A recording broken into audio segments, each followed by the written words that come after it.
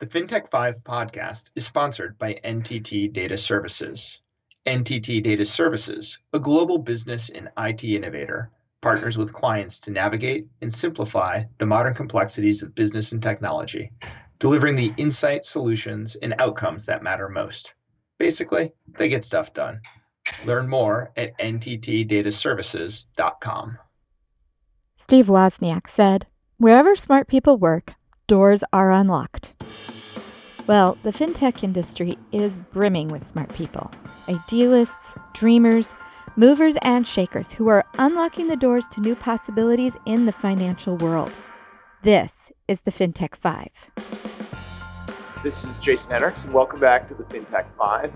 Joined today by Jake Tyler, co-founder and CEO of Finn.ai. Welcome to the show, Jake.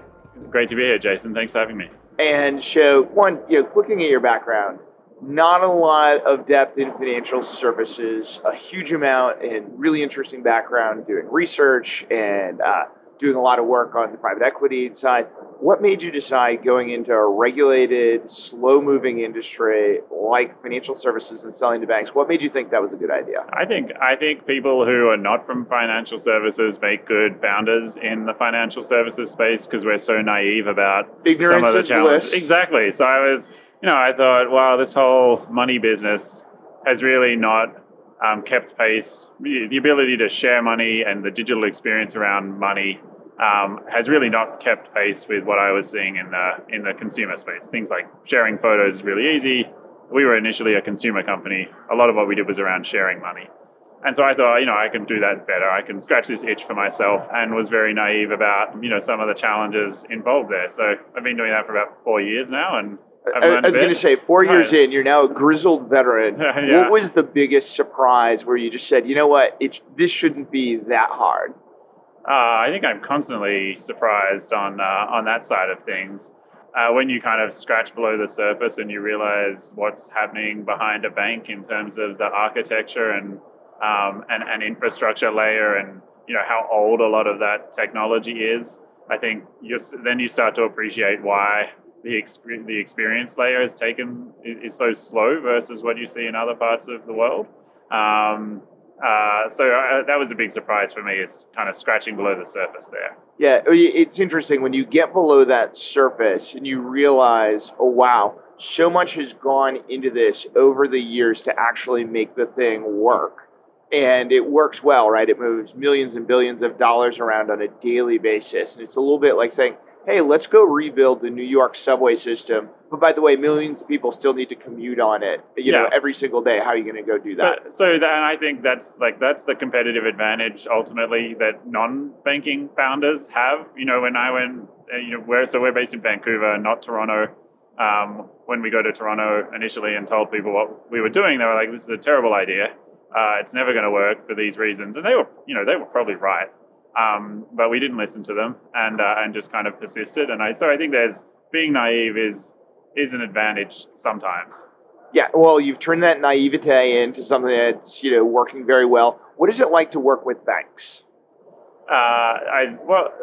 Very challenging, and then at the same time, big opportunity and very rewarding. So banks have a lot of challenges around legacy infrastructure, around being big, large companies that are a little bit slow to move. I think there's a really strong collaboration opportunity and synergy with people like us and what we bring to the table. Not necessarily always the easiest partnerships to forge. There's certainly, they take a while to build those relationships.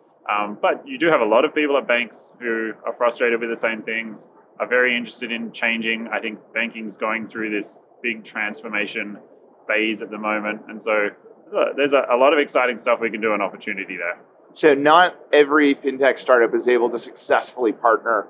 What do you think prepared you to be able to build a successful partnership with an incumbent financial institution? I think you have to appreciate that you're selling into an incumbent blue chip organization. You're not a startup wearing a branded t-shirt, wandering around in flip-flops.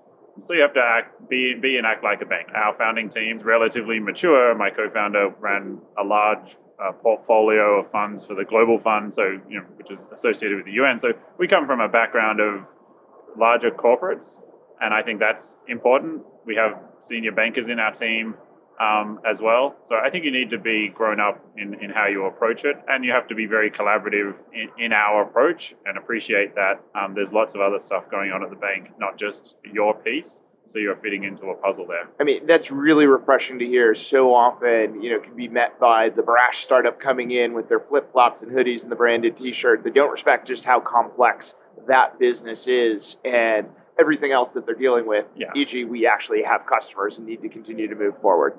All right, 3 rapid-fire questions, 1-sentence answers. What is the most overhyped part of fintech today? I think that could be fintech disruption. I think we'll see that come more from large incumbent tech companies than smaller companies nipping away at fintechs, partly because I think the collaboration opportunity is much bigger. So I would bet banks are going to collaborate with fintech startups rather than be disrupted by them. Makes sense. And what is the most underrated part of fintech today? I would still say that collaboration opportunity there. But we're only just scratching the surface on that one. All right. So biggest pet peeve, and you can't say collaboration. Biggest pet peeve is banks not doing something or getting pushed up to the security risk or privacy person as your first entry point into the bank. That's not the first conversation. That's a later conversation. A later conversation, one that all too often can be the business prevention department. Yeah, that's right. That team is designed to say no. They should, good conversation, important conversation, not the first conversation. It should not be the first conversation. Thank you, Jake Tyler, CEO and co-founder of Finn.ai. Thanks for joining us. Thanks for having me.